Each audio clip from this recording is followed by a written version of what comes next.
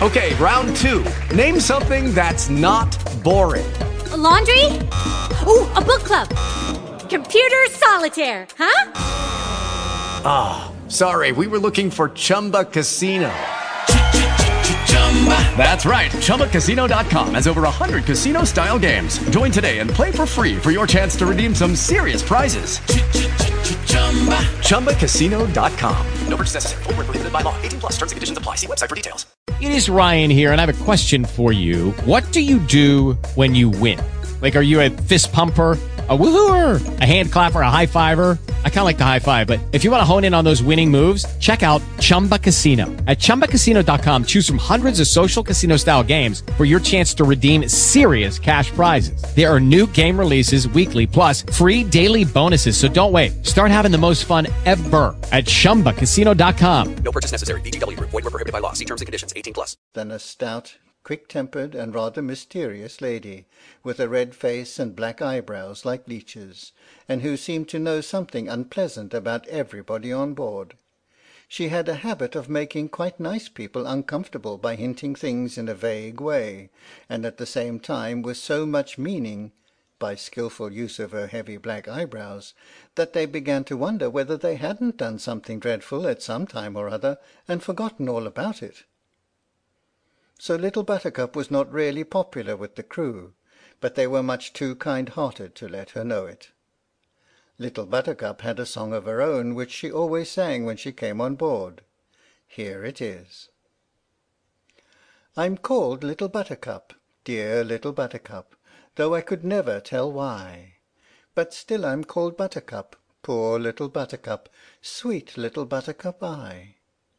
I've snuff and tobaccy and excellent Jacky, I've scissors and watches and knives, I've ribbons and laces to set off the faces of pretty young sweethearts and wives.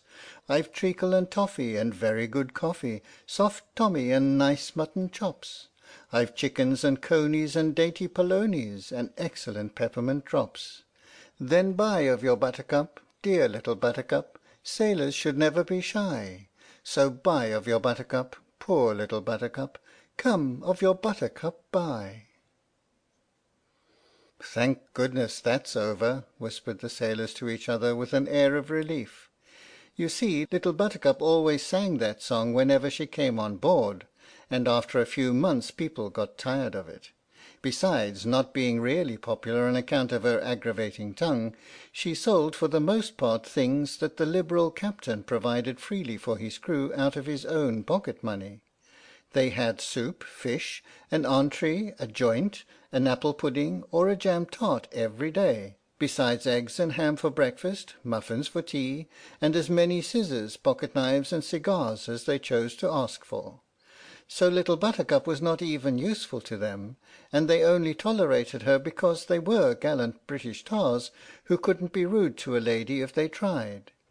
In point of fact they had tried on several occasions to say rude and unpleasant things to ladies, but as they had invariably failed in the attempt, they at last gave it up as hopeless, and determined to be quietly polite under all possible circumstances. So they asked her to sit down and take a strawberry ice and wafer, which she did rather sulkily, as no one seemed to want any of the things she had to sell. "Tell us a story, Little Buttercup," said Bill Bobstay.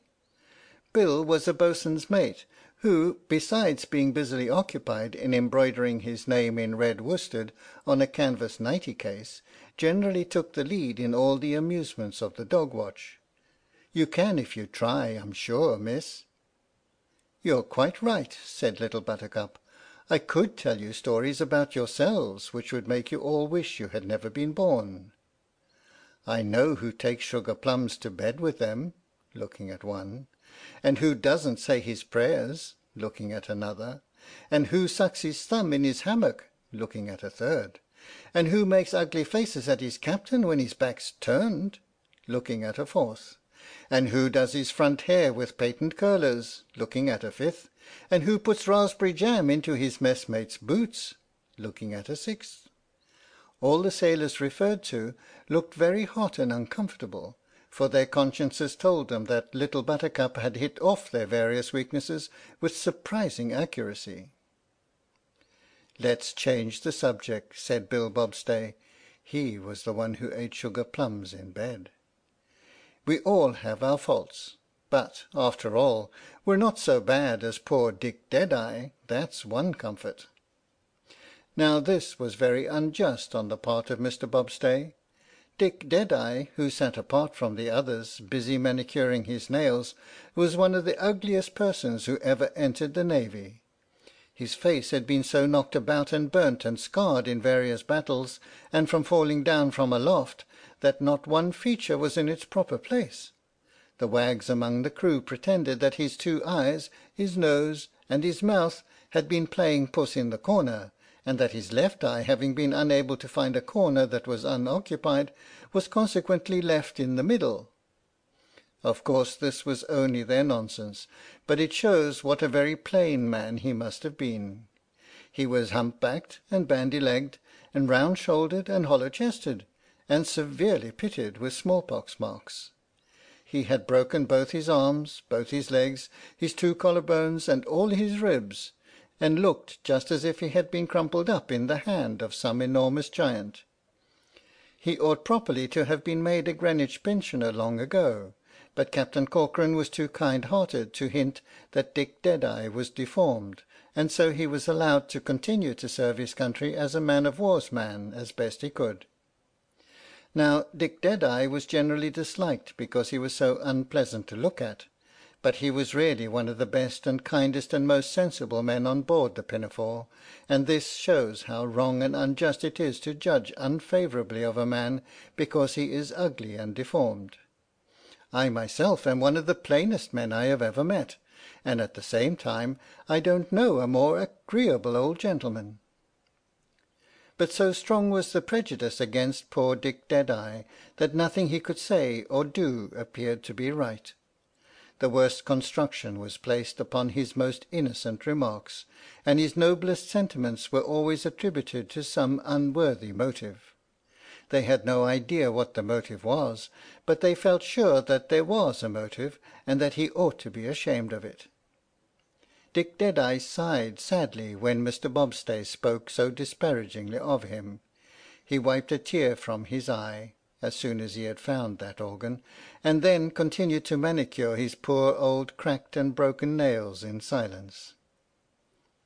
"What's the matter with the man?" said Little Buttercup. "Isn't he well?" "Ay, ay, lady," said Dick. "I'm as well as I ever shall be, but I am ugly, ain't I?" "Well," said Little Buttercup, "you are certainly plain." "And I'm 3-cornered, ain't I?" said he. "You are rather triangular." "Ha, ha!" said Dick, laughing bitterly. "That's it. I'm ugly, and they hate me for it." Bill Bobstay was sorry he had spoken so unkindly.